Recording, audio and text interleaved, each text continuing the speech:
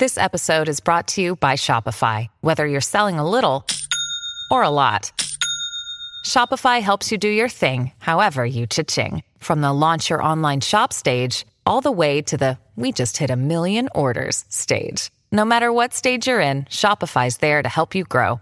Sign up for a $1 per month trial period at shopify.com/special offer, all lowercase. That's shopify.com/special offer. Yes, 1 sec でコンタクト 2 sec そして check my toes 3 sec お手をどうぞ right カチコチと歯車が回り出すけど乗せたく足だけ進んでく変だなどうやって呼吸をしてるのかわからないまま日々がローリングプレイしていく肝心から目のハートが歌わないどうした日よりに主義学が必要かい空気読んじゃダメな時もたまにはあるから1ビー3ビー気をつけて子供騙し like such a メロドラマ笑っているだけならお呼びじゃないぜさ順序コーディネートちょっと着替えたらどこへでも行けるさドアは開けておいたんだよ奏でたまえハーティクやってながら手を握った横なリズムを目にかけましょう君がどんな風に世界と踊るのかもったいないからちょっとずつ教えてほしいんだ Take me up 100% の瞬間リンクしたってしばらくない勝利幸せだってこんな君を近くでなるのは苦しいうまい僕だけかもね 1 sec でコンタクト 2 sec そして check my toes 3 sec お手をどうぞ right Hello, you're listening to the Taco Spirit Animecast. My name is Andrew, and I'm joined here with Chris. Yo. Today's episode is our third parter of our fall 2017 anime season reviews. It's the last one. We're from the TacoSpirit.com. That's where you can go for all of our anime new and old. Great community in the forum links top, social media links on the right side, and all of our other reviews that we're currently doing, which, again, we have the other 2 parts you can check out for the fall season if you missed something. But yes, we have today Love Life Sunshine Season 2. Love is like a cocktail. Animegataris Wake Up Girls Season 2. Welcome to the Ballroom. Elegant Yokai Apartment Life, I think. Yeah. Had to cram it all in there last minute, just like everything else. Chris is such a slacker. Magical Circle Guruguru 2017 edition. Yuki Yuna is a Hero Washio Chapter and Hero Chapter. So, lots of fun stuff to talk about. It's going to be a pretty brutal episode, that's for sure. I was looking at it a minute ago, and I'm like, this might be a quick episode just because I don't really want to talk about some of these because I know I'm going to be negative. So I will find some sunshine somewhere in there. No pun intended. Not alluding to anything that was totally intentional. It's just because Love Life Sunshine's the name's right up there. I'm not going to sugarcoat it. It's going to be bad, but we hope that people still appreciate our opinions and don't hate us when we talk negatively about something, because it's just our opinion. And I know a lot of people love all of these shows that we're going to get into, so let's stop sugarcoating and get right into it, I guess. We're going to kick things off with Love Live Sunshine Season 2. This one ran on Crunchyroll, ran for 13 episodes, done by Studio Sunshine, or Sunshine. Oh my Sunrise. gosh, I got sunshine in my head like crazy right now. You want some sunshine right now, don't you? It's because it's been cold lately. No, I think it's one of those things where you feel bad about something, so you keep bringing it up accidentally. Maybe it's that, just subliminal guilty conscience. Yeah, there you go, guilty conscience. Was done by Studio Sunrise, not Sunshine. Sunshine would be an interesting studio. It'd be made up of nothing but cute moe anime girls. Probably. Yeah, sources are original. Genres are music, slice of life, and school. And yes, for those who don't know, this is, of course, the second season of the Love Live Sunshine, which, of course, is a spinoff from the original Love Live, which we love to death, and we adored, and we watched and reviewed all of those. You can check this out on our website as well. But, of course, this is a sequel of that same area and time frame, because it kind of opens up with Chika, who is a huge fan of idols. And specifically, most of these characters that you kind of get involved with have some kind of connection with school idols, which, of course, having our previous members of the Muse and the original Love Live series, they're all kind of in some way or shape or form, they're all kind of inspired by the original school idols, and specifically the Muse. And to the point where most of these characters, some of them are third years, some of them are second years, some of them are first years. You find out that some of the third years in the first season, we found that some of the third years were already had an idol group of their own, which kind of fell apart. Of course, Chica being a first year, she's wanting to spring it up into action, and everybody's kind of connected in some way. But in the first season, we kind of had them all come together. They all met each other. They made Aquars their new idol group, and they're trying to basically save their school. And the school was going to be shut down because they don't have enough people admitting to it. And so they go and with the promise that if they succeeded in the competitions, that they would keep the school open. Well, opening up the second season, boo, that didn't work out. They actually still are shutting down the school. So they were supposed to get 100 people to apply to the school, and they missed it by one.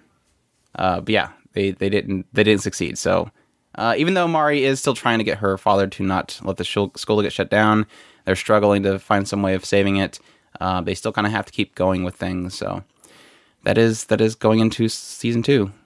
And I think one of the things that we were kind of most upset about with the first season was that there wasn't much character development happening with the characters.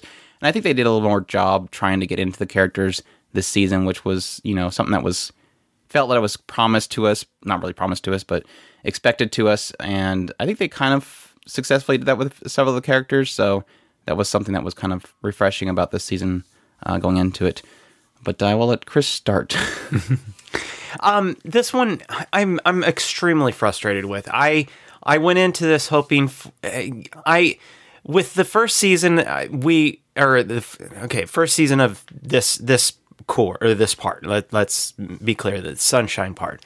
When it came in, it kind of caught me fairly quickly, and then it kind of had a little dip, if I remember right, and then towards the end, they had totally won me over. And I was very, very happy and very excited about going into this season. With this particular season, I found myself having a very hard time at the very beginning, mostly because, as we've pointed out before, when we go into the first episode, it felt like all the characters were just amped up to just ridiculous levels. So much so that I don't know if, do you remember if Ruby was saying her name on the end of everything in the first season? I don't recall, but I was having the problem with her and having her palms on her chin all the time, which I don't remember being the first season. So it's so much that they're ramped up so much that it felt like Ruby randomly started. I know that she likes to talk in third person, so and that's possible. I don't know. It seemed very off for her of all the characters, and I'm just using that as an example.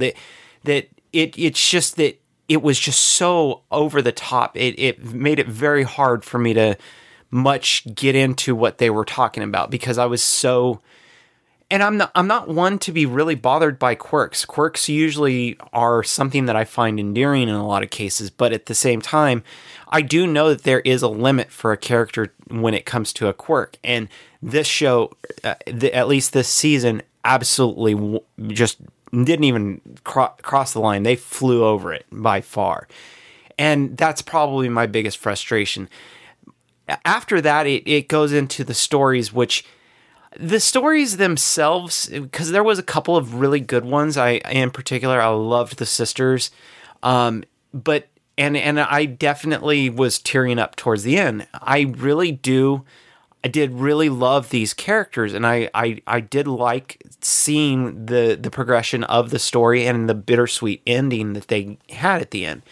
But I did have a very hard time keeping going with the show. It just never quite gripped me, never quite caught the shine of the first season. And so that's really where I am as a whole on this one. Yeah, I think, sadly, Saint Snow had probably the best character development in the entire segment, and the best story, too. I really did enjoy Saint Snow's story. I enjoyed Ruby's involvement with them. I thought that was a fantastic little story that was kind of mixed in there. Was okay with the dog story, but other than that, I really didn't care really much for any of the particular character stories, even though I did want them they weren't really compelling stories. There was really no depth to them. I think my biggest issue that I had with, and I sort of had it with the first season, but especially in this season was, the quirks being kind of ramped up to 5,000. They could never seem to shut up. It's really a case of that added with all of the very cheesy and scripted little segments of them. Yes, it's scripted. Technically, it is scripted. But you have characters that are supposed to be portrayed as real characters acting like they're scripting out of something. That's where I have this kind of disconnect. I had a huge disconnect with all these characters because they were always finishing each other's sentences. They were always having some stupid speech over and over again. Chica was jumping up in the air and in insane, Michael Jordan levels. Kids were shouting from the courtyard up to them on the roof, responding to what they were saying on the roof. All these little stupid things were making it feel, not realistic. It didn't feel like they were real characters. They just felt like they were just reading off of lines and speeches to encourage each other over and over again, or finishing each other's sentences. I mean, they have this whole segment where the character leaves the classroom and the person outside the classroom finishes the sentence. And then they go around the hall and then somebody else continues the sentence. And then they go downstairs and they go into the main hall and somebody there continues the sentences. It's like none of it feels real. It feels like some really long speech. How about a musical? Yes, there you go. it's a musical without music. Yeah, listening to what you're saying, it's almost like they were trying to shift it into being a musical, but they weren't singing or they weren't. It was just really like, well, they did have. Don't worry, we're gonna do this, and they go around the corner. Yes, together we can do this, and they go down the stairs and. If we just do this together, then it's going to happen. Well, I mean that musicals do that in general. And yes, there is the musical aspect. And towards the end of each episode, they did have a quote unquote musical, a song, and it was a different song for every episode. So, and it almost felt like what wasn't really gathering at the beginning was that the end of the episodes were a part of the story, actually. And that kind of threw me off because before then, they would do different numbers, but it wasn't really a part of the story. Each one of these endings were a part of the story. And I'm wondering if maybe they were trying to go for a different feel in general. And at least me, I wasn't getting it, but I don't know. I think that it being a musical would make more sense because that is one of the things that musicals do. Random people will randomly finish a conversation that doesn't make any sense that they're talking. And I didn't think about that until you were mentioning that. Yeah, if it was in harmony, if it was a song, if it was some kind of rhythm to it, I would see that. But I don't think it's intentional. I think it's just feel good, which I think is fine. I think they're very cute characters. It still looks really great. The characters are really cute. They're adorable. I want to hug them. It's just they didn't feel like characters that I would get stuck into with the drama. So when the drama beats hit, it's like I don't really care. Like Chris was mentioning, there's a particular point, I'm not going to say where, it gets really heavy. And it's like, yeah, I can kind of see that. But was I feeling the heaviness because it's cute characters being upset? Or was I upset because I wanted these characters to succeed and they were having a problem? I go with number one, and that's sad because that means that the characters were not wrote to connect to me, and that's the sad thing that comes out of it. Music was great, though. I thought that all the music was fantastic. I loved every single one of them. I think that's one of the things that always ends up shining with Love Live in general is just really good music. I just couldn't really get much outside of that, so... Yeah, I don't want to beat to death, but I did enjoy the van flying scene. They kind of mixed E.T. with Scooby-Doo, and that was kind of weird. And I did get a huge problem with an entire episode devoted to, we're going to do this in secrecy so nobody knows so that we can surprise them, and then everybody joins in somehow and knows a song. So I was like, what? Why are they all singing right here? Like I said, it just keeps... I don't normally have those things bother me, and I get really upset when I hear other people and those things are bothering them, and I don't get it. So I know that frustrates people, and I apologize, but that's just my opinion, so I have to go with it. So, yeah. Not much else to say. Like I said, I don't want to beat it to death. I think it's still a great idol show. I just think that the characters weren't there. they didn't feel realistic to me, so I could connect. I mean, in the end, it's good music. So to put it in perspective, this is probably the weakest of the 4 seasons per se. I mean, that's really, where I fall on it. It's not that I absolutely hate it. It's just, it was the weakest. Yep. That's Love Live Sunshine 2. Let's move on. Run away from this. Let's go into Love is Like a Cocktail. This is a short series called Osake wa Fufu ni Nate Kara. Streamed on Crunchyroll, ran for 13 episodes with 3 minutes each. Was done by studio creators in Pack Tokyo, based off of a web manga, and the genres are slice of life, comedy, and romance. And this one follows Chisato,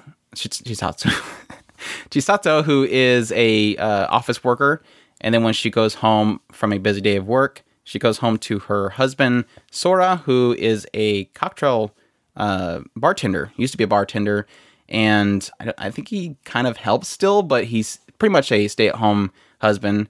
And when she comes home, she's really tired. He will whip her up some kind of drink that she can enjoy because she's actually really likes her liquor.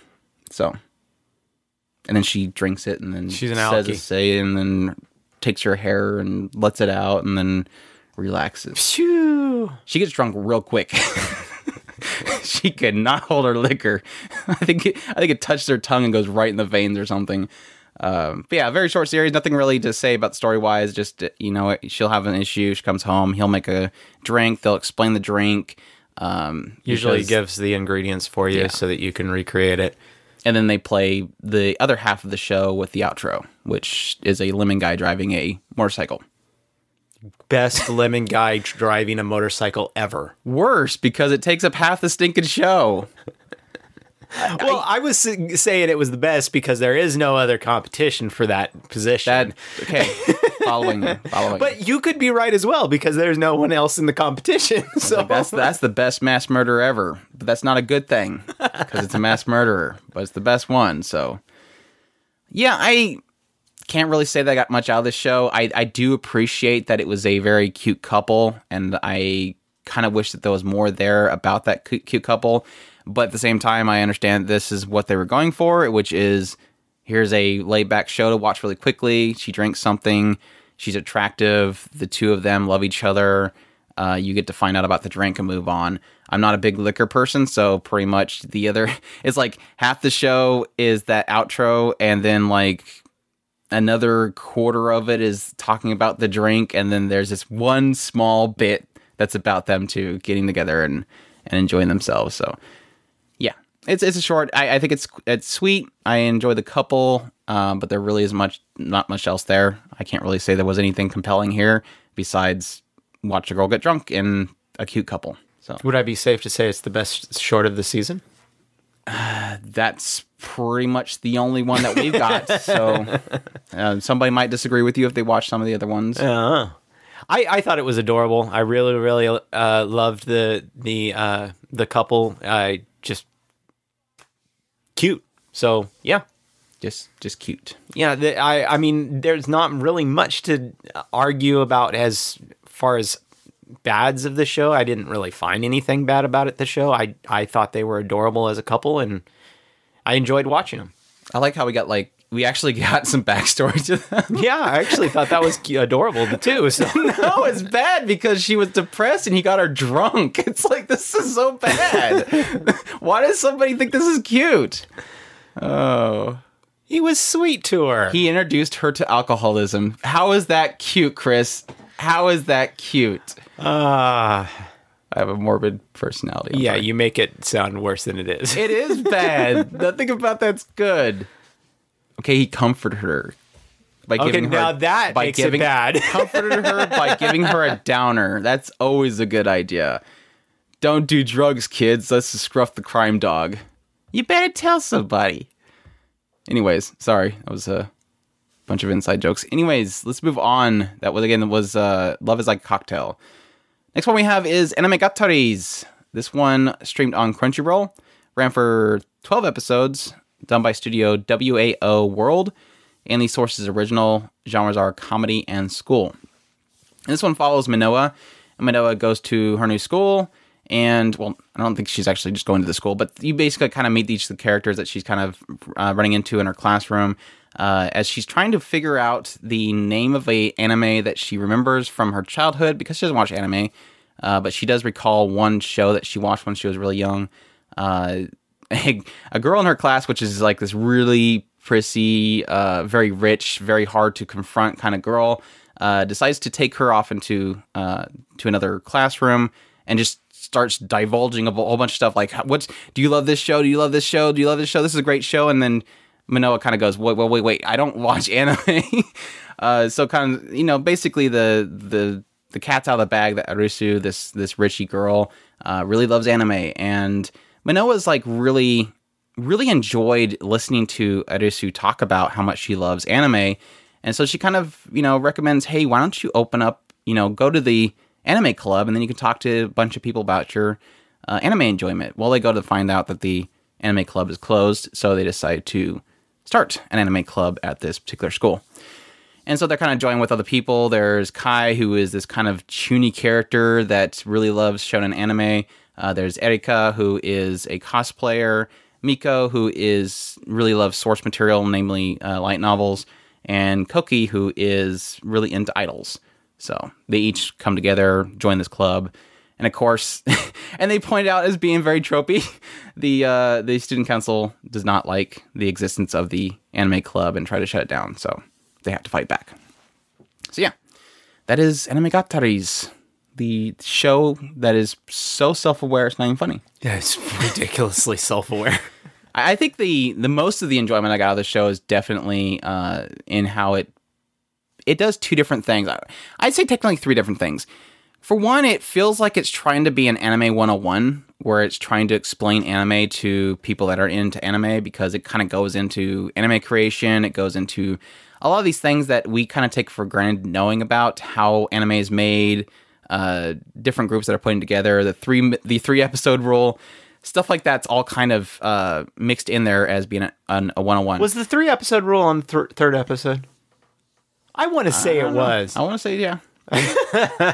But it kind of has a little bit of the 101 kind of feel to it, where it's explaining things. And it has this kind of bit about, it almost feels like the creators trying to...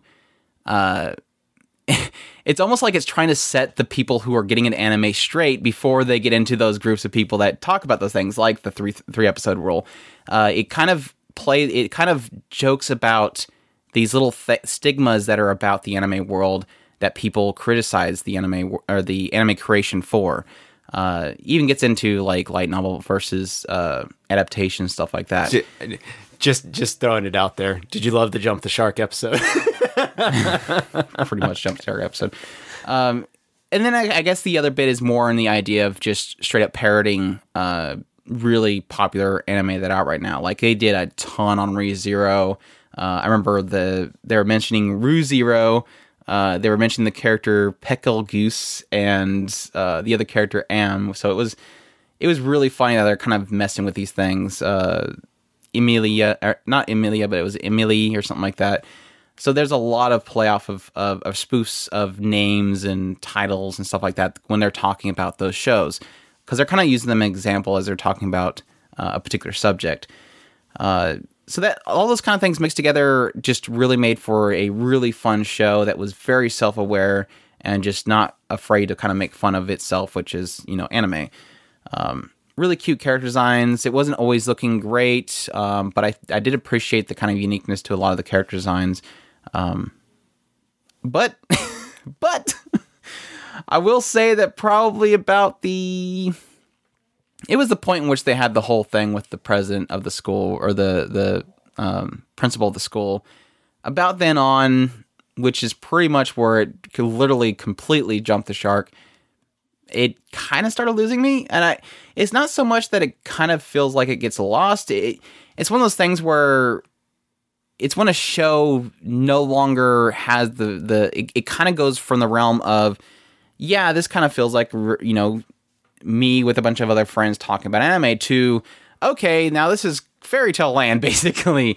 It kind of goes crazy and wild with its characters and the world they're kind of in. So, and it's not so much that it goes that route that kind of loses me. It's more the idea that a lot of the humor and everything kind of gets left behind, and it gets more into pseudo-serious. I'm not gonna say it's going serious, but it's kind of just going silly to the point that I'm not following it anymore. So it does really have a shaky last few episodes, but the rest of it I really, really enjoyed. So I don't hold it too far against it. I think if you're looking for a show that's really funny, that is in the context of anime, spoofing it, parodies, issues about the fandom and the industry itself, I think that's all kind of mixed in there very well. So for all those things, I really enjoyed it. I think that this show was almost to me, it felt like it was a conversation between at least me as an otaku and the person who was writing the story.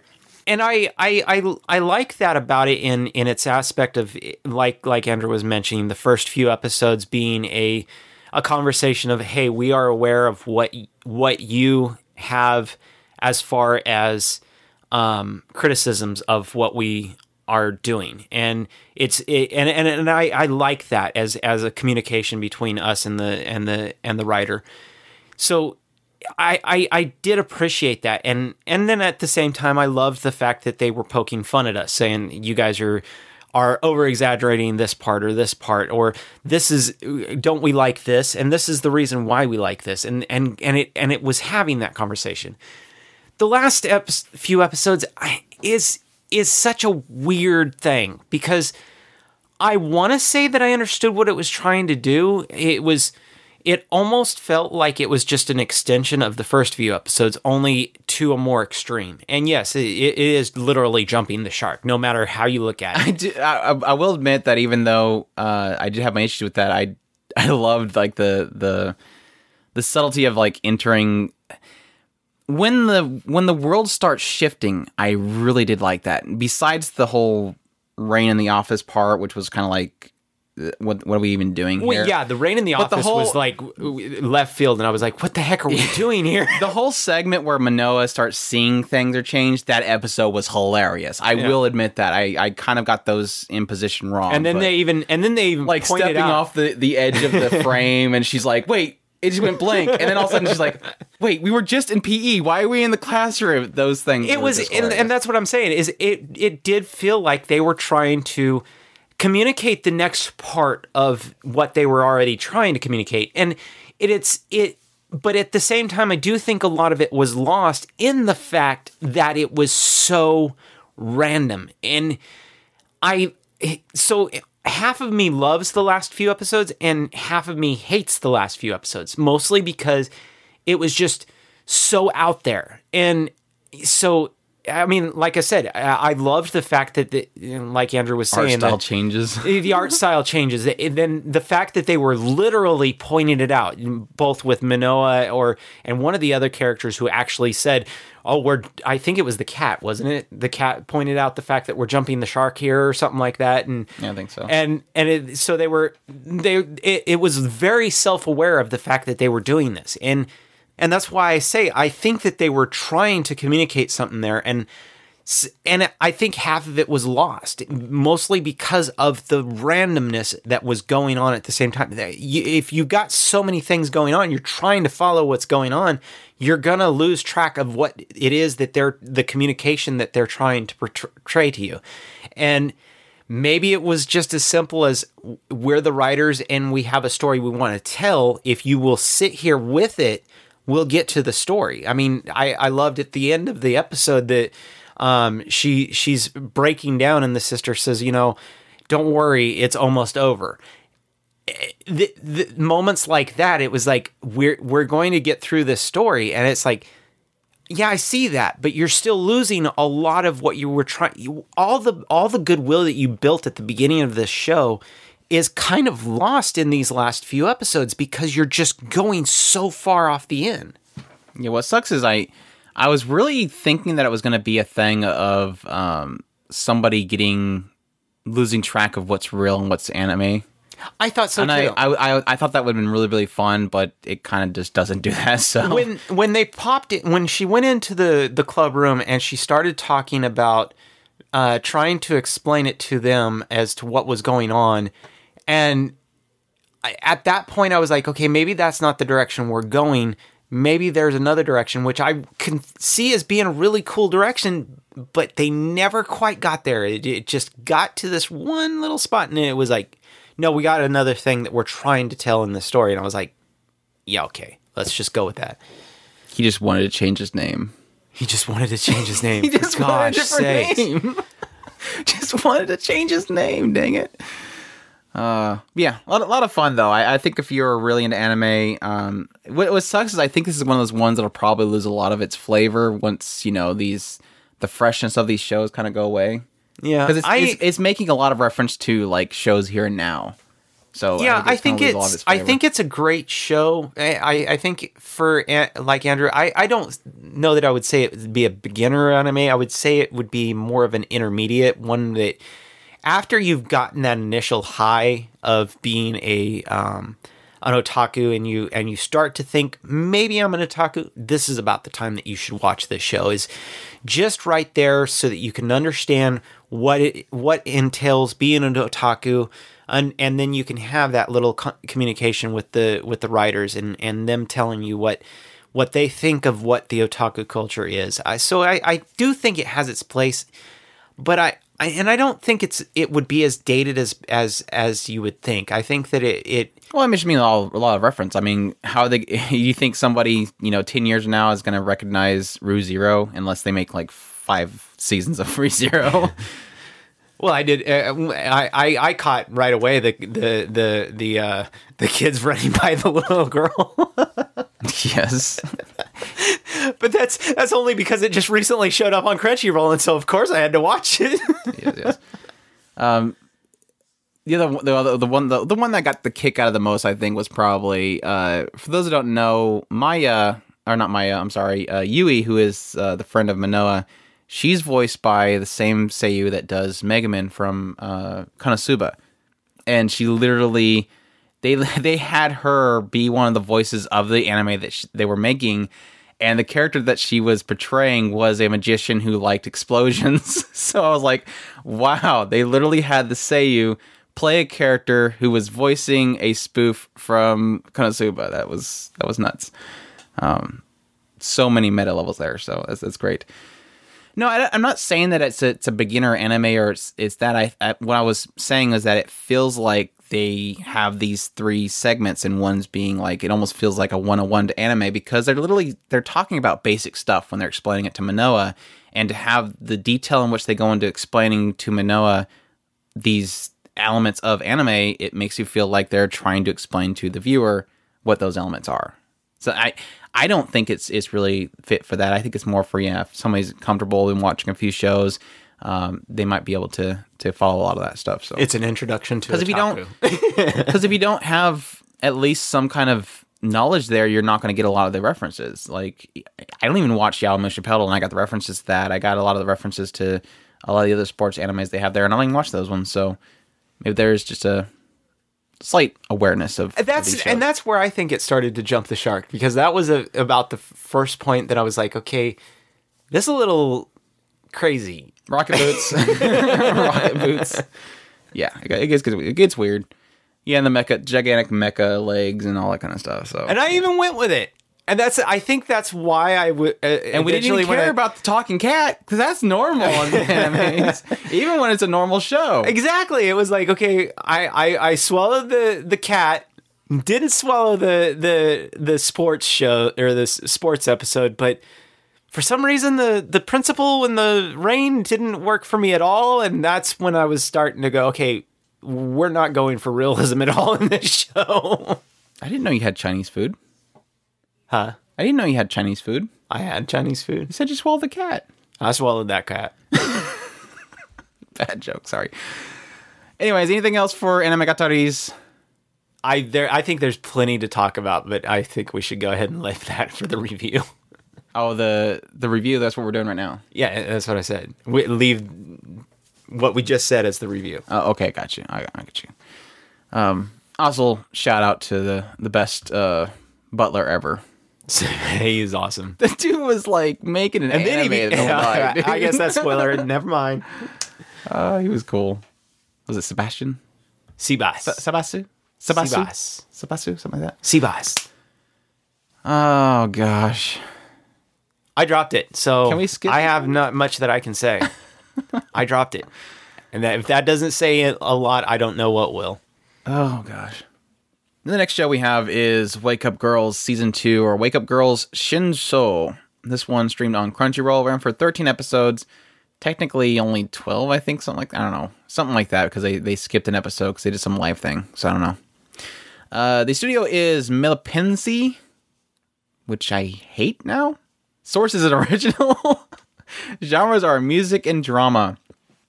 And this one, for those that missed the first season of Wake Up Girls, basically follows a bunch of girls who work for this kind of out of nowhere production studio, or producers who are transitioning to wanting to do not Magical Girls, to a lot more fun probably. Transitioning from what they were currently doing to actually promoting idols. So they decided, okay, go out there and find a bunch of girls and bring them here. We're going to make an idol group. And they bring a bunch of girls together and they make Wake Up Girls, which was aptly named after a interesting little shop. But yeah. The Wake Up Girls are this group of girls who then go out and try to make success in the world. They're kind of out in the sticks, and their competition is this group called the I-1 Club, and they're this big gigantic corporation with tons of girls that come in and out of the door. It's like a revolving door. They're very strict, and they eventually go and they compete with them. And the second season is pretty much the same thing. They're trying to find success. At the same time, they are implementing pretty much this element of people moving from idols to virtual idols. That's about all I've really gathered from being the main gist of the season, was that this V-idol was taking people's attention away from the actual idols. The I-1 Club was seeing huge downclines. They were getting rid of a lot of the groups, and they almost seemed like they were closing up. So it ends up turning into, trying to recapture the world of people and to enjoying idols again. So, and at the same time, they introduce 3 new girls that are huge fans of the Wake Up Girls, and they eventually push themselves into being able to join as a member and make their own little group, which ends up becoming Run Girls Run. So, yay! New idols added to the mix.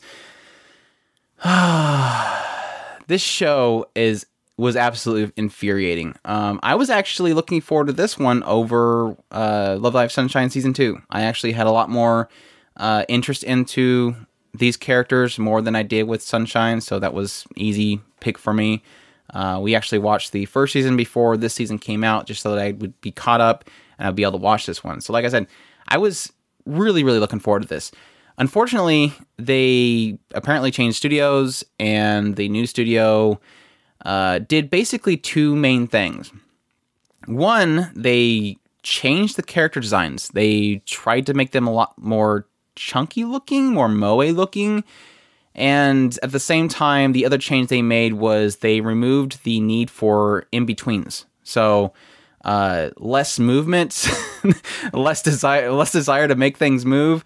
We also had the inclusion of new characters, such as the outside of the building wall and feet, which was seen to be 2 of the new main characters of this show. So while it is about idols, I do think it is also about brick and mortar and stilettos. So that's, yeah. What sucks is like I said, I wanted to love the show. I was looking forward to it very, very much so. I enjoyed the characters, and I was looking for what they could do with them going on forward. But unfortunately, what it seems like was that this was purely a cash grab. They just wanted to continue on, I don't know, like an advertisement for people to continue to see them as existing and to introduce their new idol group. And it really showed, because it looked like they had no care for the characters. It looked like they had no care for the show itself. It looked like they were just throwing something together. You barely ever got to see the characters because, like I said, you were seeing walls. And I couldn't connect with anything that was happening on the screen because I wasn't in the experience. I wasn't seeing the characters. I wasn't seeing them move. I wasn't seeing them react. I was just seeing nothing. And that's why it failed for me. I am absolutely infuriated by it. I am very upset with the studio that worked on this, and I have nothing good to say at all. So there you go. Like I said, I dropped it. I literally this Wake Up Girls went from literally my favorite idol group to being very, very frustrated with this season. I can't suggest it because it just literally going into it, I could tell, like Andrew was saying, they didn't care about these characters.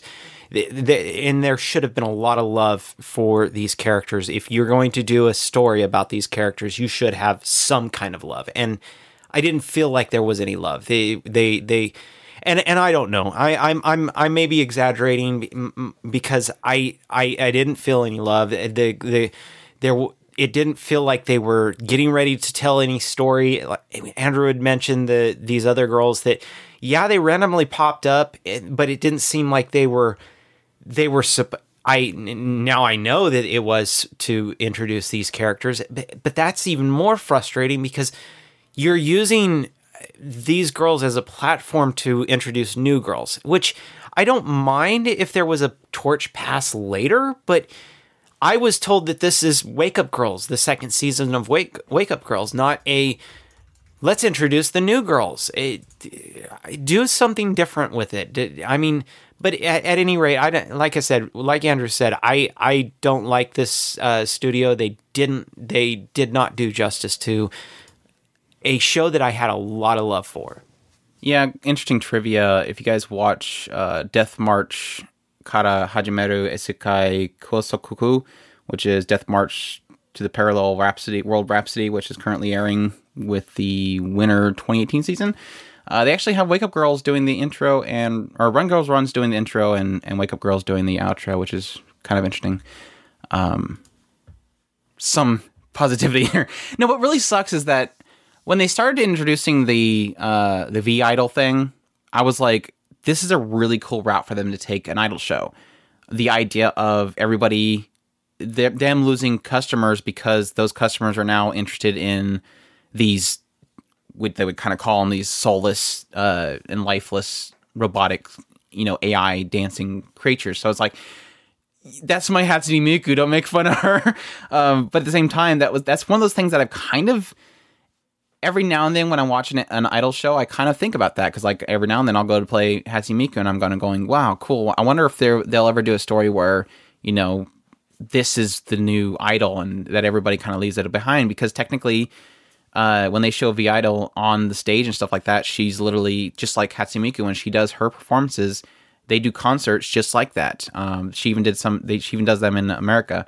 To have something like that take their attention more than, these actual girls is an interesting concept. It's just, I couldn't see anything and I couldn't care because I was frustrated the entire time I was watching. So any kind of shred of story they could have had there wasn't portrayed. Now, I do know that I heard a lot of people bashing the original Wake Up Girls because it looked bad. And I remember when we watched the Blu-ray, which is the first experience I had with it, I thought it looked okay. So maybe all this stuff will get fixed with the Blu-ray. I don't think so, because they're going to have to basically rehaul the entire show.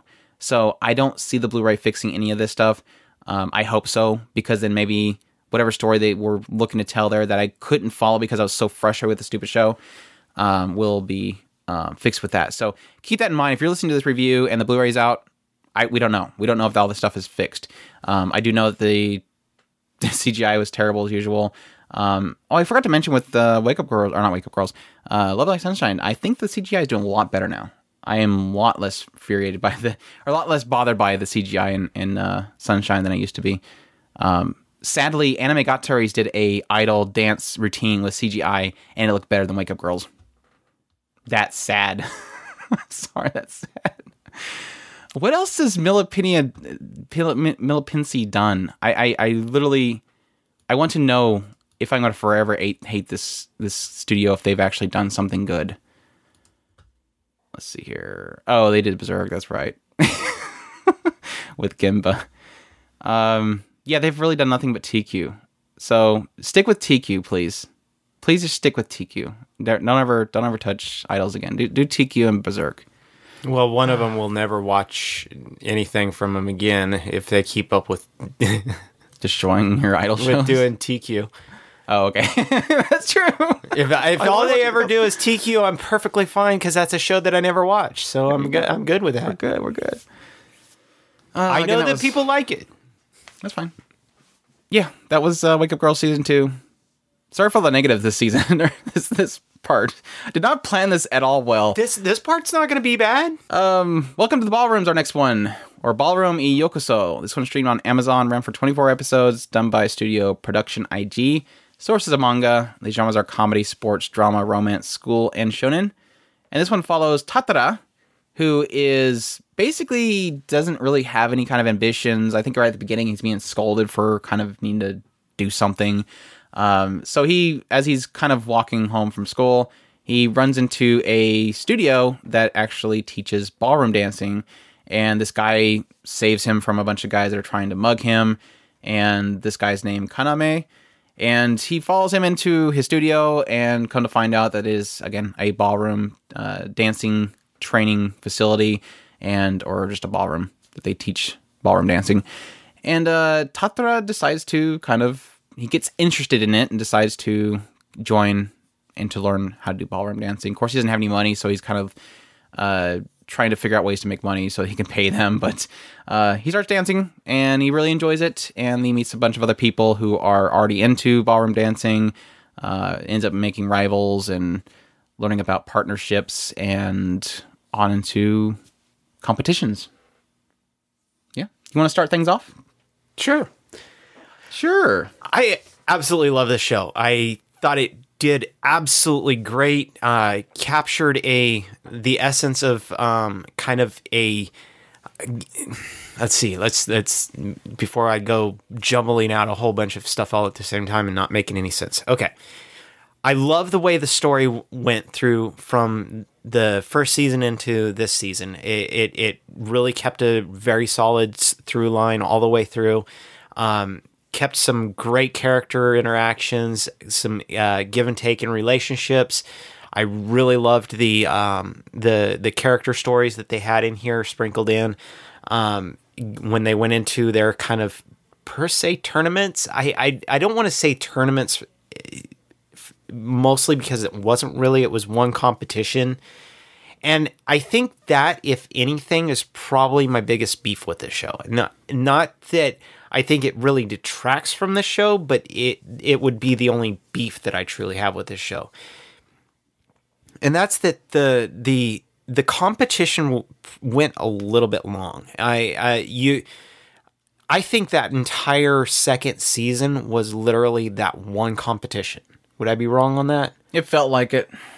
So I do think that, if anything, that there was no real reprieve. Now, there was a lot of character changes in there. There was a lot of storytelling for the characters, and it dug into a lot of that, and the rivals, and got to talk to them. It did a lot of breakdowns of the different things that they were doing on the dance floor, and I did get a lot out of it.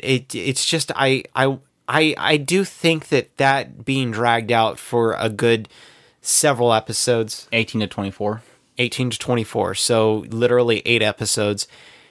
So, or is that 6? My math sucks. About 6.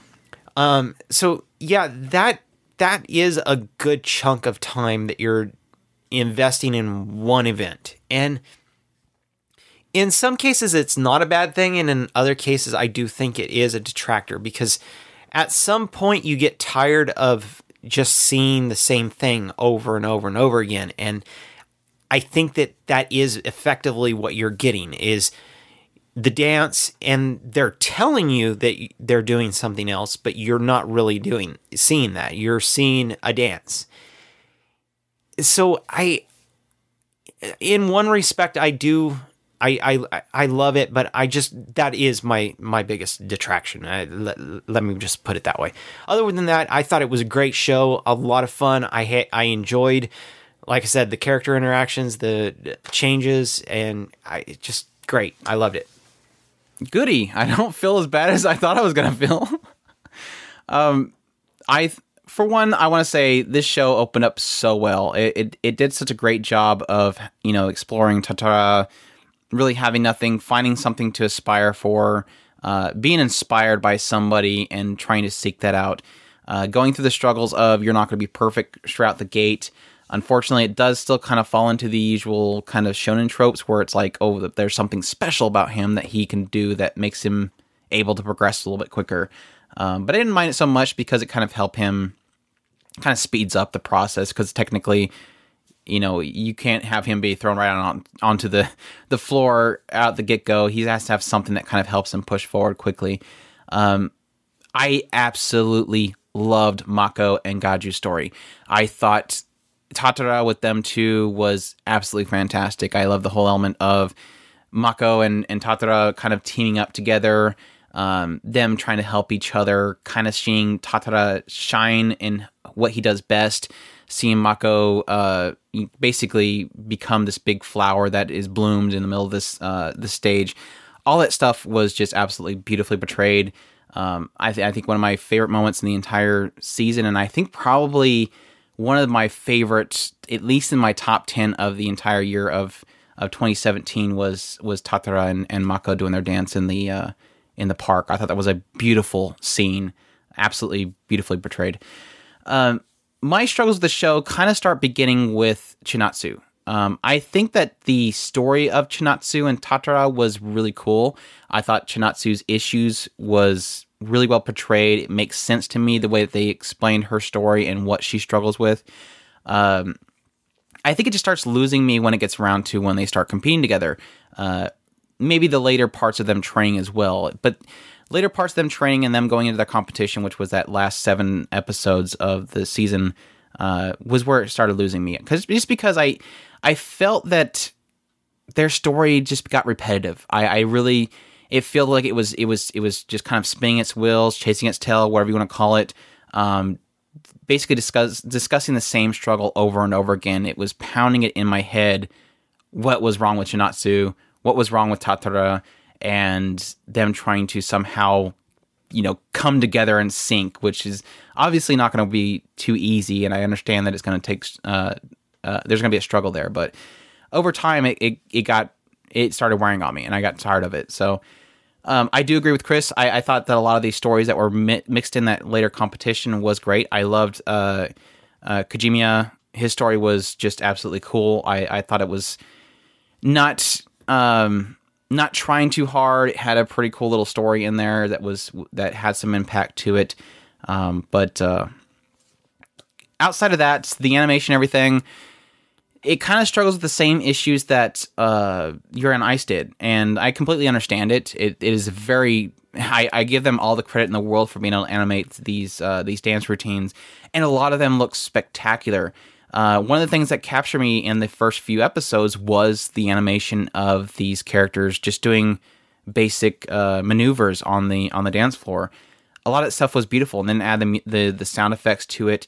You can literally, it feels like you're there listening to him kind of sliding his foot across the ground and clapping his shoe to the floor. It looked great. It sounded great. Great music kind of mixed in there as well. So the presentation and the directing is just top notch. I cannot say enough about how much this show just did everything right in those regards. It was just really those later episodes with that competition that was pretty much probably the only struggle that I had with this show, and which sucks because it is one of those things that kind of leaves a really bad taste in my mouth going into the later parts of it. Chris was still loving it, and I'm going, crap, it's losing me, and I was frustrated because similar to Wake Up Girls, I love this show so much. Mako's story was absolutely fantastic. Introducing Chinatsu was great. I don't like her personality, but that's fine. I enjoy the story they're telling. And to start losing me, it's like, I feel so frustrated because I love this show so much and I want to, chant it from the tallest mountain, but you're losing me now. What are we doing here? So it does kind of concern me as to where this story will go from going forward. Granted, it is technically caught up. It technically went past the released mangas for the the original source material. Do you think that was more because of a kind of a trying to make it into a chapter end at the end of the competition, and maybe they extended that out a few more episodes to kind of and added in a little bit more? I don't necessarily think so, because it's not so much that it feels like it's repeating itself, it's just that it's hitting on the same marks in different ways. So I don't feel that it's ever technically going, oh, well, she's so heavy because he popped my back. She's so heavy because he popped my back. No, it's kind of telling the issue in a different way. So I don't feel that it was like they were extending it. Maybe they drug out some of the scenes a little bit longer than usual, but I don't think anything was put in there that wasn't in there before, if that makes sense. Yes and no. Because I loved the way that they ended the competition. I liked that Tatara and Chinatsu did finally come to a, for lack of a better term, they came together as a single unit for their dancing, and that was kind of the apex of the show. The problem is that it did feel like they were kind of treading over things that they had already treaded on, and it didn't. Like I said, the ending didn't spoil it for me per se. I still enjoyed it all the way through, but I do see that there is this aspect of like one in particular thing that they literally were already treading on it at the beginning of the season. They had talked about the two bodies melding into one, for lack of a better term. They already had talked about it at the beginning of the second season, and now they were talking about it towards the end of the competition, and it was like, we're already gone over this. Now, it probably wouldn't be so bad, but there is this aspect of, okay, it should have been just something he noticed and moved on. They didn't need to spend another 20 minutes talking about it. Does that make sense? Or showing it over and over again. Yeah, really weird way of showing it. And that's my thing. I still love it. I still love the fact that he was pushing. Him and Chinatsu were pushing through their issues that they were having on the floor and getting to this ultimate goal of whatever happened at the end of the competition. But we still had to go over this, which we already knew that Chinatsu and Tatara were having problems. We already knew that they were not in sync. And it felt like literally all the things that we went through in the beginning of the show and the beginning of the season, all that stuff we had to retread during the competition, which I don't mind a little bit of, okay, this is how we get over this. I don't mind a little bit of that, but retreading it for an entire episode, which is what I felt like in a lot of cases. I'm using that as an exaggeration, I know, but in a lot of cases, that's how I felt in some of these situations. But it still told the story, still went through it, still presented it well, and I still kept going through it and still loving it all the way through. You know the other reason why I think I started kind of mellowing out with this show in later parts? I didn't have any more bird faces to make fun of. It's like they toned down the bird faces. That I will say, as much as I praise this show for visuals and what they kind of did with everything, did not like the bird faces. I thought that was way over the top with expressions, and I got over the necks. You had to get your bird faces in. I kind of got over the necks. I still think it looks really weird when one scene they don't have a long neck and the next scene it's the giraffe thing. But I do want to mention that is going to be a struggle for people coming to the show. I would just say the bird faces chill out, and the necks I think you get used to, unless they tone that down too, and I didn't notice it. But they get a little crazy with that stuff. So the bird faces were bad. Every time it happened, I go, there's a bird face again. I think the worst was Kiyoharu. Yeah, Kiyoharu did a lot of it, so I think that's probably why it toned down, is because he kind of disappeared for a little bit. So yeah, but yeah, my whole point there was the idea that technically, if we won't be getting another adaptation for a while, just because they technically went beyond the manga, and he was catching up at the time that it was releasing the last episodes. So it's going to be a while before he's technically going to be able to release enough to adapt again. So, but I would definitely enjoy seeing this come back. Just to kind of hope that beyond this, it goes back into more of the characters, because that's technically always been my thing with competition shows and sports shows. Is I enjoy the characters more than the competitions itself, just because, for one, I don't think they really portray the competitions well enough, just because half the time I'm going, they're having to explain things, but they're not really showing things, and I understand why they can't show everything, because they're technically going to kill themselves animating it, but budgets are budgets, so yeah. Really cool show. Like I said, it kind of drooped down for me in those last 7 or so episodes, which kind of sucks in a long running episode, or show. But it did everything else really cool, and Mako's best girl. So yeah, I could give you Mako. I adored her. She was adorable. I adored her to death. Tatara is an idiot for letting God you have her. But yeah, that's welcome to the ballroom. Hope you guys enjoyed. He should have totally started doing an ostrich thing and, standing over and going, "You get away from my girl." To the bird face. All right. Our next one we have is Elegant Yokai Apartment Life, or Yokai Apartment no Yuga na Nichijo. This one streamed on Crunchyroll, ran for 26 episodes, done by Studio Shin-E Animation. The source is a light novel. Sorry. What are the one of the others? Genres are slice of life, mystery, and supernatural. This one follows Yushi Inaba, who, you correct me if I get anything wrong here because it's been a while, who he wants to move away from the family that he's staying with because it's not his totally actual forgot family about members. that. Why do I remember these things? It's been a year since the beginning of this show was what, a half year ago? Dang. It's sad that I remember these things. He does.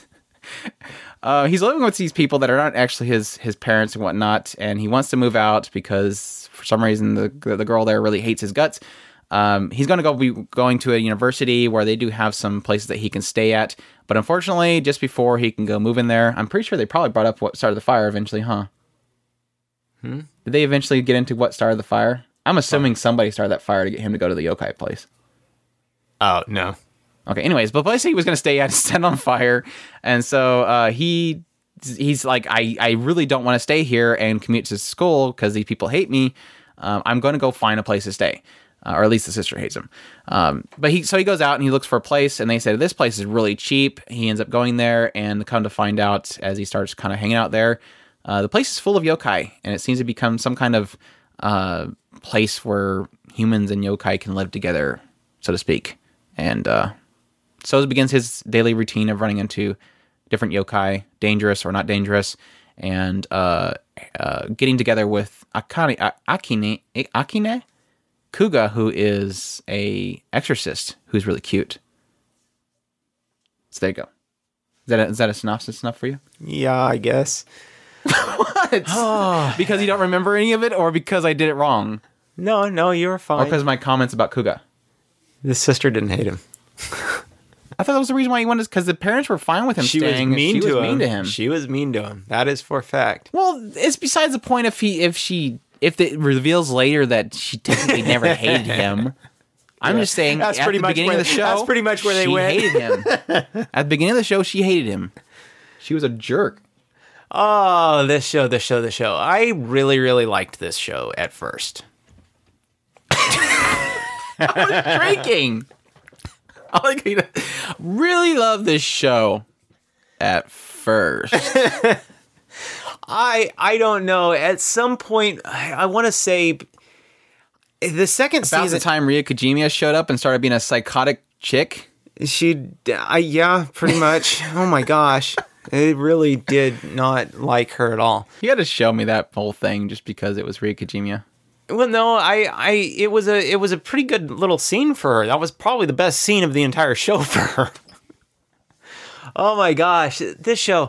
Okay, really, here's my What does this show do? Let's start with that. What is this show actually doing? Give people the formula or the gist of what they're going to expect. At first, it was, and this is what I said. What I really liked about this show was that it was kind of the yokai of the episode or arc, kind of thing where they took an yokai and they kind of solved that. Kuri and Akane's story was kind of an example where it would be a good little the ghost boy is not was hated by his mom, and so she keeps coming back for and she can't seem to move on with her or pass on to the later world. And so it started out as that. And even in some of the later episodes, it was still doing that. It moved from yokai. It would go back and forth between people and go back to the yokai and go back to the people and go back to the yokai. And that's how they kind of juggled back and forth. It introduced some kind of crazy characters and delved into their story a little bit. But what I think really was kind of the killer for this show was the first time it went kind of darker on a person. It did okay. It tried to translate that into this yokai story per se. It was for a lack of a better term, a person took in a lot of evil energy and effectively became a yokai in a real person's body. And that was okay when they were doing that. But then it kind of became a school drama, and that was not really the direction that I was expecting it to go. And it never really came back from that. And I think that was really the biggest problem that I had with it.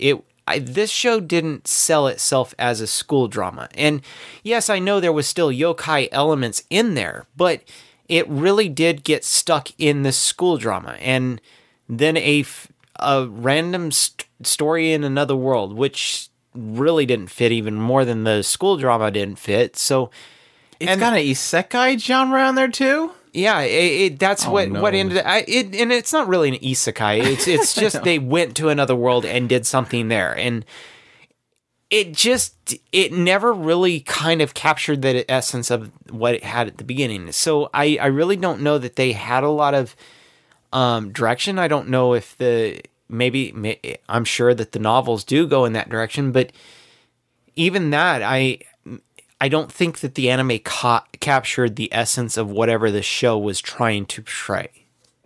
Or you think it's just trying not to be Natsume's Book of Friends?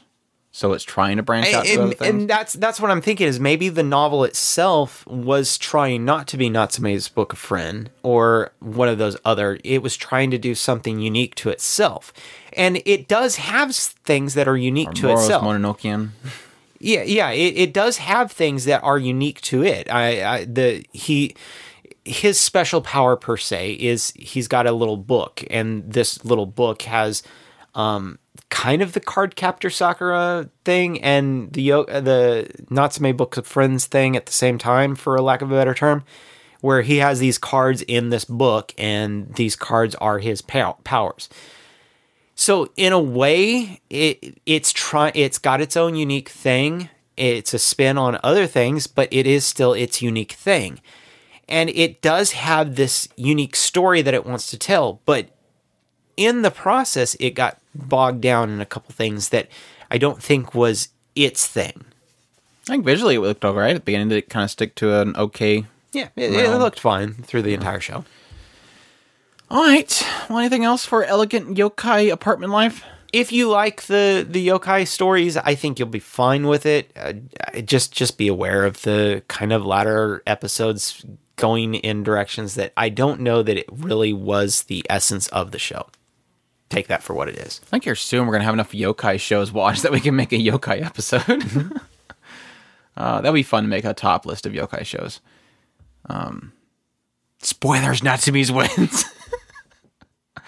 I don't know. I guess technically Mushishi isn't really yokai. It's more just these weird Mushishi. Well, I guess I don't know if you would quantify a Mushi as a... I would, yokai. Because I think it's doing the same thing. That's for another episode. Okay, entire episode of its own. Next one we have is Magical Circle Guruguru, or Mahojin Guruguru 2017 version. Because technically they've done this before. This is just the 2017 version of Magical Circle Guruguru.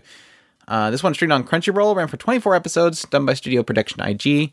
Source is a manga, and the genres are adventure, comedy, magic, fantasy, shonen. And this one follows Nikkei, who is this boy living with his parents, and at some point the king says, there is this great demon lord guy, and we need to stop him, and we need somebody to help. So the parents put him into a gigantic slingshot and shoot him off to the castle so that he can become a hero.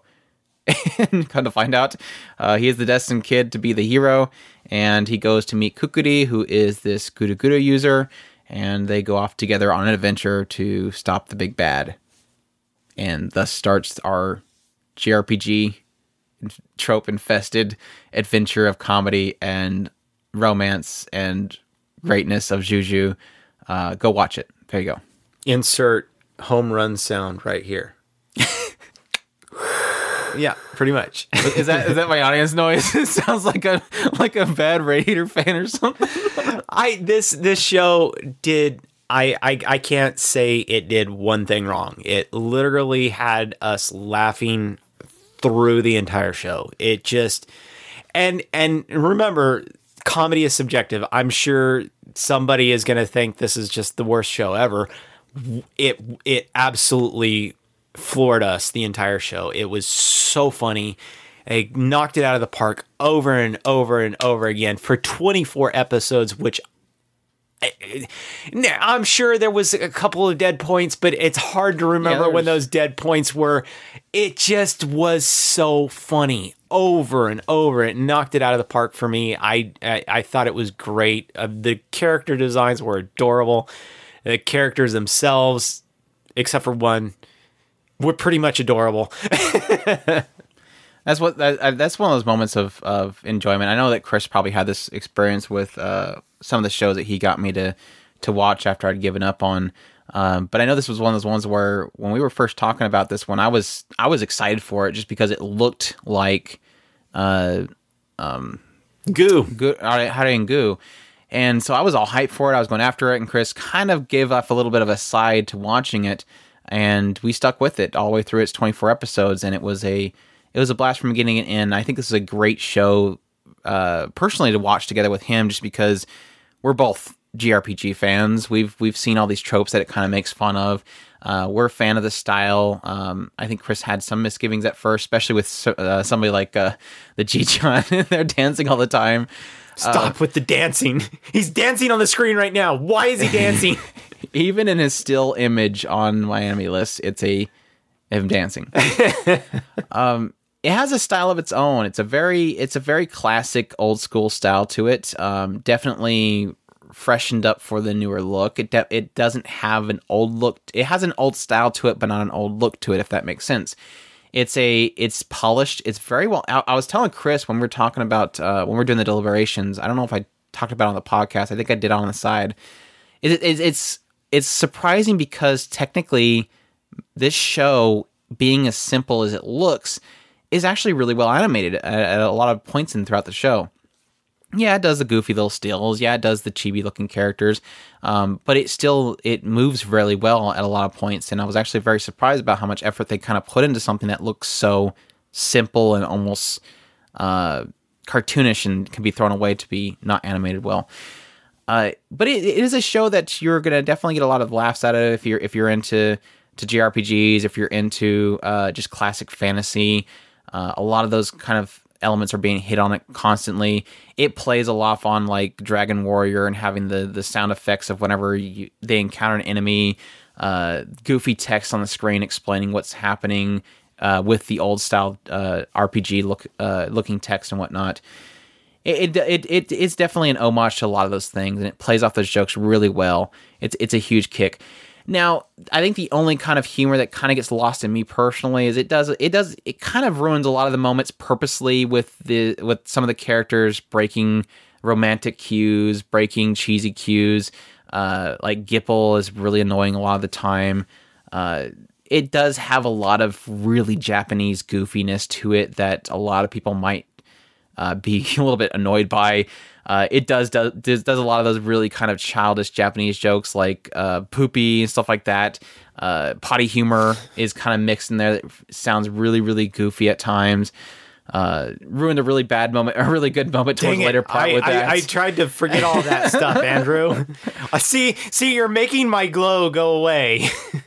But it doesn't. It's one of those things that I'm gonna be the first one to mention it. It's not always on cue. It's not always making me laugh the entire time. It makes me laugh out really loud when it does, though. It's just one of those ones where it consistently, each episode is going to have some moment in there where it's going to make me laugh a lot, or have an entire episode of me laughing like crazy. It does it so well, and yes, like Chris said, it's subjective, and it's going to work for you or not. It is something you're definitely going to know by the first 3 episodes if you're going to really enjoy it or not. I don't think it really meets its stride until you kind of get into the gist of things. So I think you do need about 3 episodes to get into it. But if it does connect to you, I think you're going to have a great ride through its 24 episodes. I don't think it really ever had at least an entire episode where I wasn't feeling it. It really did pull it off really well. Even had Gundam noise in there. It had the my first baby that actually worked for Andrew for once because she was really cool, and I loved the chemistry that kind of developed from that. The father's voice that cannot be denied. Yeah, the pixelated look whenever the characters are too close to it. It does so many cool little things that really I got a kick out of. So I really appreciate it. So yeah, definitely gonna put that up there with my oddness of Harengu. Hopefully, yeah, pretty much. So yeah, if you watched this show and you enjoyed it, also check out Harengu. Kind of has that same goofiness to it that I think you'd enjoy. Anything else to add for it? This is one of those ones where I don't think I'll ever do it justice. But yeah, it's not a show that you can really, without going into and just spoiling a whole bunch of jokes. I mean, it's subjective. Go give it a shot. I think you'll know by the end of the first episode, but I do think that give it the 3 episodes, because the first episode may not work Give it 24 episodes. Just give it 24 episodes. You'll really get it then. You'll know for sure if you like it, if you finish all 24 episodes. Like bosses that read from scripts. Spoil that one too. That was a fun ride. Now you're going to kill us. Our last one we have is Why do we got to Yuki end Yuna, on this one? Because it's the one that technically should have some kind of soft spoiler warning to it. So okay, I guess. Yuki Yuna is a Hero Washio Chapter, and also the Hero Chapter. For those that don't know, this is basically 2 segmented series, 6 episodes each for Washio Chapter, and then, which is technically a prequel to the original Yuki Yuna is a Hero series, and then, of course, the Hero Chapter, which is a 6-episode set of episodes, which was after the Yuki Yuna is a Hero series. So, technically, soft spoilers here. I don't think we're going to really mention any. We might have to mention names, so I think no matter what, I think we did this in our first impression. I think anybody should just not even listen to anything here. Go search for Yuki as a Hero on Crunchyroll. Just watch the first episode. Don't even look at anything about it, just to kind of get that same experience we had going into it. But I know that not everybody's going to do that. But I do want to put soft spoilers in here just because we do have to talk about characters that are in a sequel series to the original series and a prequel series to the original series. So hearing some names might spoil things that happen in that first series. Definitely, I know of one specific one. But yeah. So this one basically follows, again, soft spoilers in here. I mentioned the other stuff here. Streamed on Amazon. Again, it ran for 6 episodes for Washio Sumi. They did a 1-episode recap and then a 6 episodes for the Hero Chapter. The studio is Studio Gokumi. The source is a light novel. The genres are slice of life, drama, fantasy, magic, and fantasy. And this one follows the prequel story follows Washio Sumi, which the title would lead you to believe, and her 2 friends that she meets eventually, Sanako and Jin. And these are 3 girls that are, if you watch the original series, it takes place in this particular town that is protected by the deity or the divine tree, which is called Shinju. Again, the soft spoilers going into it is that this tree will then pick these maidens who will then fight to protect the town with the help of his powers. Of course, in this prequel series, we will follow Washio, Sanako, and Jin, who are the selected girls who go out to fight this thing. And for anybody that watched the first season, you eventually find out basically what happened to these three girls.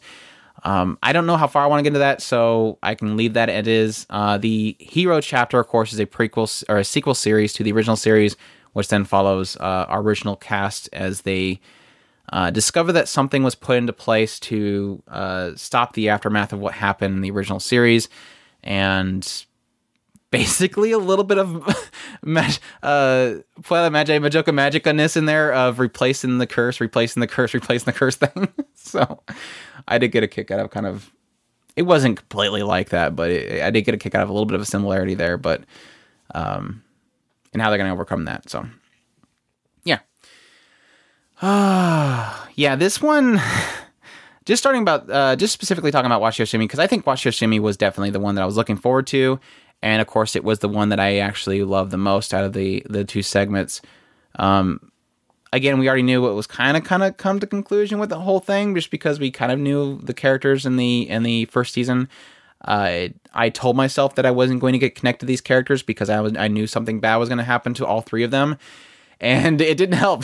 I still was crushed by this show. I think it's a mixture of, one, I'm a fan of Yuki Yuna as a hero, and that definitely helps me love the show more, being a fan of the show. But for some reason, it does well in kind of breaking the characters out of their shells and breaking you out of your shells at the same time.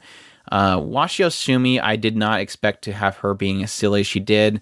Sanako just brings the best out of her, and their chemistry just kind of, they multiply, or they amplified off each other. And Jin, namely, was like best girl of the year. I put her in several lists here and there of best girl of the year, because she's a big sister type, and Andrew has a thing for the big sister types. I just love them to death. They're just always adorable, and I love their character type. Oh, is that what it is? I see now. Yep. I love the Emotos. You love the big sisters. Anna Keys. I got you. Yeah. I love the little sisters too, but it's just the heart of them, like just the taking care of the brothers thing that they were going into with Shin was just kind of helped me connect with her. So it's like I got connected with Washio because Sanako brought the goofiness out of her. Sanako is just kind of pure and fun, and then Jin's got this big sister type that just is heartwarming to be around. So it's like I wanted to shield myself, and they somehow managed to break that down. It was very fluffy at the beginning. The animation was just top notch because technically it was adapted from a movie, because they did a movie out of the Washio Sumi series. So the animation was top notch. Of course, I enjoyed the animation in the original series a lot too, because they do well in blending the CGI from a distance and then stills up close. That way you don't see the CGI. But it looked beautiful. The characters, they had a spear type this time, and dual blades. It was really, really cool seeing these characters kind of fight.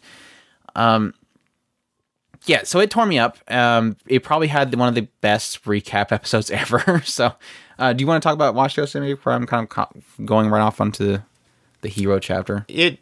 I thought it did wonderful. Absolutely broke me towards the end of it. Yeah, it looked great. I enjoyed a lot of the character interactions, and no, I couldn't hold myself. I ended up crying. So yeah. I did also appreciate, before I get into that, also is I think the tie-ins, it tied in so well with the original series, because again, loving the original series so much, I feel myself wanting to critique things a lot more. But I think they managed to tie into it so well. The characters and what they went through tied in so well. A lot of things I was noticing, like the lack of the Guardians, tied in with it. Why the systems that they had in play in the original series were technically as a result of what the characters went through in the first season, or this particular prequel story. So I was actually really surprised about how well the mechanics and the characters flowed right into the first season, and yeah, just adding more to it. Now the Hero Chapter itself, I wasn't too high on. I definitely liked it. It was a lot more heavy most of the time with what Yuna was going through. It really did feel like a kind of like a silent hero suffering type story. So I struggled with it just because of the fact that it felt like the story of Yuna's issues and what her struggles were going through kind of stuck around a little bit too long, that it didn't really feel like I had much time to enjoy the characters as much as I originally did. Of course, I think that's also due to the fact that we technically had an entire first season to spend time with them, that we don't really need to with the second story. But I don't know. I thought it was a cool kind of story they can go into. It wasn't. I didn't expect it to do too much, but I think I also had a feeling that it wasn't going to do enough to make it even worth even having this after story. It almost felt like, okay, wow, why are you even doing this? Is this going to add anything to the story? But it ended up having a final episode that really did manage to kind of turn that around for me. I thought it was a great wrap up at the very end. I just think that it spent too much time with this whole silent hero thing. I agree. I think that it did chapter end really wonderfully well. I think that the best thing that second half did was it had that wonderful end. I think that the first part of it was really good as well. But I do agree that it did feel like it kind of dragged out in the Suffering Yuna section, for a lack of a better term. Which is also partly to do with the fact that it really sucks watching it. Yeah, and that is true. And maybe that is the reason why it feels like it takes forever, is because we just want it to be over. Go tell somebody, go deal with your what you're dealing with. And yeah, there was that aspect. We know there's a reason why she can't say nothing. But that's the thing, is it just it got kind of stuck there, and it felt like it was dragged out for 3 or 4 episodes. So yeah. I think that puts it well, because technically the hero chapter is almost 2 arcs. Technically only 2 arcs, but it almost feels like 3, because it's technically like Togo's story, Yuna's story, and then basically Yuna's story again in its climax. No, it's Fu's story. The end is Fu's story. Everything's about Fu. Where did that come from? It was like left field. I was like, what? But taking a step back, I do appreciate. I think the thing that I appreciate the most about the Yuki Yuna series is it's a magical girl. It's a dark magical girl technically, but it's not really dark. It's more just suffering and characters trying to overcome that suffering. I don't think Yuki Yuna ever feels like it's, dark and depressing. It feels like it's painful and suffering. And that's what I appreciate about it the most. It's great character designs, it's great characters, it's cute moments with them, and there's this struggle they're trying to fight with, and they're trying to figure out their own way of dealing with the situations they're dealt with, or they're dealt, and somehow protect people as kind of silent heroes. And it does things that I don't think I ever really get much out of most magical girls, and it does it really well. So it's one of those things that I think I'll always come back to Yuki as a hero, no matter how many they make of them. Like I said, had my struggles with the hero segment, a section of the heroes chapter, but I think it wrapped it up really well, and it was a great little addition to it. If anything, I absolutely love the Washio Sumi chapter, and it was a great addition to the original series. So I agree. Anything else to add? No, I think that we hit it. Not enough Itsuki. It's another one that I don't feel like I ever do it justice, but I also think I also do acknowledge the fact that I am a huge Yuki Hero fan, so I wonder if a lot of that kind of skews it a little bit. But I think if you watch the original series and you like the original series, you're probably already watching the show. So, where's my Itsuki as a hero chapter? And now that the show is now available on Amazon Prime, you can go watch it. You have no excuses anymore. You should have Prime. At least have that. That's all the shows we have. That's all of fall 2017. We're done with it. If you have Prime, you should be watching Onihei. Yeah, somebody asked me about what's good on there. They forgot, and I made out an entire tweet with links to every single show that I think people should watch. So Kabaneri, Onihei, Yuki Yuna. yeah, lots of stuff. So, anywho, again, we're done with the fall season. That's it for the 2017 season. We're kind of going to finally put it behind us. I think we're still going to do our community picks for the top of 2017, but other than that, we're completely done. We can move on. We can move on to 2018. We'll come back next week probably with a discussional podcast episode, then jump right into music and then first impressions of the winter season. So it's going to start kicking right back up. It's already no started. Rest for us. It's already started. And I'm hopefully, ready to go to bed. Hopefully by the first impressions, Chris will be able to watch Cardcaptor Sakura and be starting to watch the Clear Cloud arc, which I'm absolutely loving seeing come back. So yeah, blew it away on the first episode. It wasn't like actiony. It was really just kind of let's see all these characters again. And I was nostalgic, and I was happy that it's not Sailor Moon Crystal and looks terrible. Madhouse doesn't treat their stuff like crap. So, anywho, that's for the first impressions. Again, thank you all for listening. We hope you guys enjoyed our reviews. Hopefully, not all the Love Live fans hate us. I know that there are huge fans out there. Please don't hate us. I do acknowledge that I think a lot of the love for Love Live is to do with them actually following the actual idols. Because I know Anime Arcade people love them to death, and I want to know if that's. I'm curious if that's because they are in tune with the actual idols. I suppose you could assume that, but I don't know. I do think that it was. There is maybe it is. I don't know. I want to say it's a deeper connection with the characters. Exactly, because I automatically would go into waifu thing, and maybe those characters just waifu better for the guys over at Anime Arcade than the original Love Live group.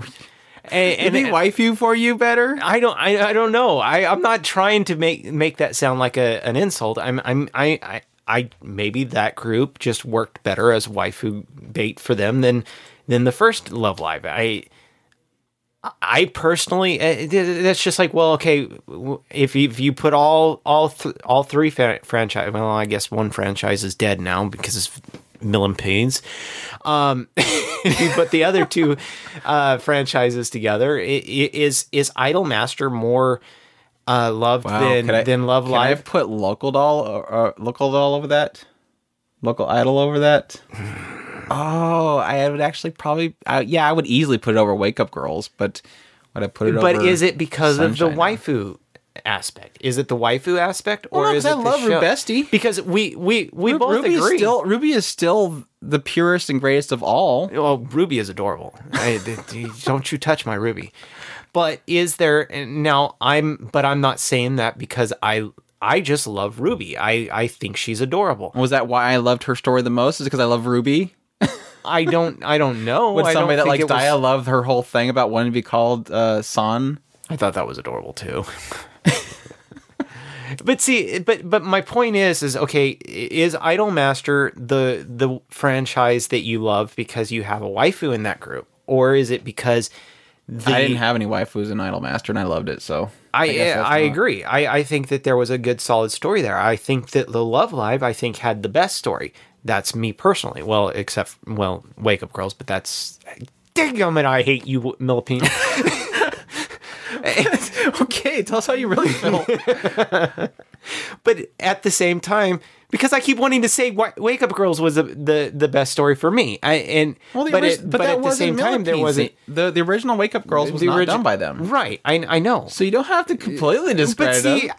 We just specify Wake Up Girls season 2, but. At the same time, I didn't get a waifu out of that group. So is that the reason why I look at the other two franchises mostly because I'm okay with them? I like their stories. I like their characters, but I'm not in love with their show. I can pick out a girl here and say that's my favorite wife or best girl out of that group. And I can say there's a best girl in this group, but I don't fall in love with the franchise.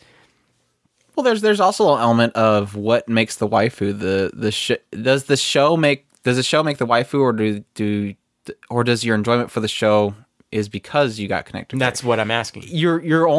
Sometimes you're only going to have a quote unquote waifu character if the show sells that character to you. Exactly. You don't just see the character and go, that one right there.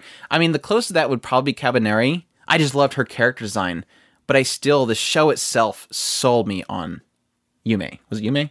Mume. They sold me on Mume. She was epic. Like the first time she goes out there and wrecks a bunch of the Cabaneri.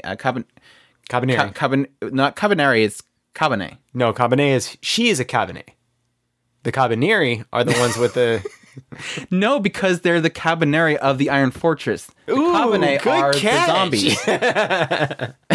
You're messing me up. Why are you saying that? You didn't know that? I totally forgot about that. You were right. I was agreeing with you. Okay, anyways. You caught me. But even though I was drawn to her character design, the show sold me as, I love this character. She's so awesome. So I think it can work both ways. But I think the show has to sell you the characters. So I do obviously believe that the reason that people love Dia is that they love the character because the show sold her, or Mari because the show sold that character to people. It's just, for me, about the only thing I got out of that show was probably Ruby. They sold me on Ruby. I think that also probably has to do with some of the connections I had with the first years in the original Love Live, is maybe I was connecting their kind of story as being somewhat similar. Don't worry, I still love Yoshiko and Hanamaru. And I'll take Amari here too. Oh my god! However, if I had to hear Johannes one more time, I was gonna freaking scream. It's like she has to say it every time. That's like her only line. Have her say something else. And she's adorable too. They're all adorable, and I love them all to death. I want to hug them all and protect them all, but it's just the show didn't sell me on the story. And that's the only problem. We're going right back into there. We're gonna get hatred again. Anyways, anything else? We're not trying to justify our frustration of the show. We're just gushing over the girls. It is frustrating. It is. I want to gush on every show that comes across us. Yeah. It's just, it was all ruined by Chica. That's what it is. The entire no. thing. No. Don't. The whole reason is Chica. No. She ruined everything. I just no. State Snow were cool too. I already mentioned that though. So, anywho. No, it was the father. Because he shut down the school. Yeah, exactly. Let's blame it on him.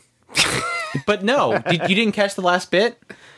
She got off the phone with Daddy and said, "It's all joke. It's joke." Exactly. I totally caught that. They were like completely confused and they're like, wait. No, what did we do all that for? Everything was a joke. Everything was a joke. See, now Logan and them, they can like us again. They can like us again. See, our review? Well, it was a joke. We actually loved the show. We actually loved it. It was a great show. It's kind of like April Fool's. We're replacing April Fool's with It's Joke. It's joke.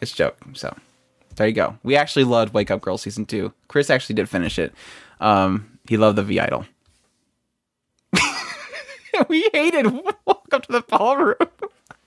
And Magical Circle Guruguru. What a waste of air. Anyways. It's joke. We're ruining this. We're killing the show. Again, we thank you guys for listening. We hope you guys enjoyed our reviews of the fall 2017 season. And we hope you guys join us for the winter 2018 season and on into the entire year of 2018. But again, we're at talkingspirit.com. You can go there for all anime new and old. We thank you all for listening, and y'all take care. Os!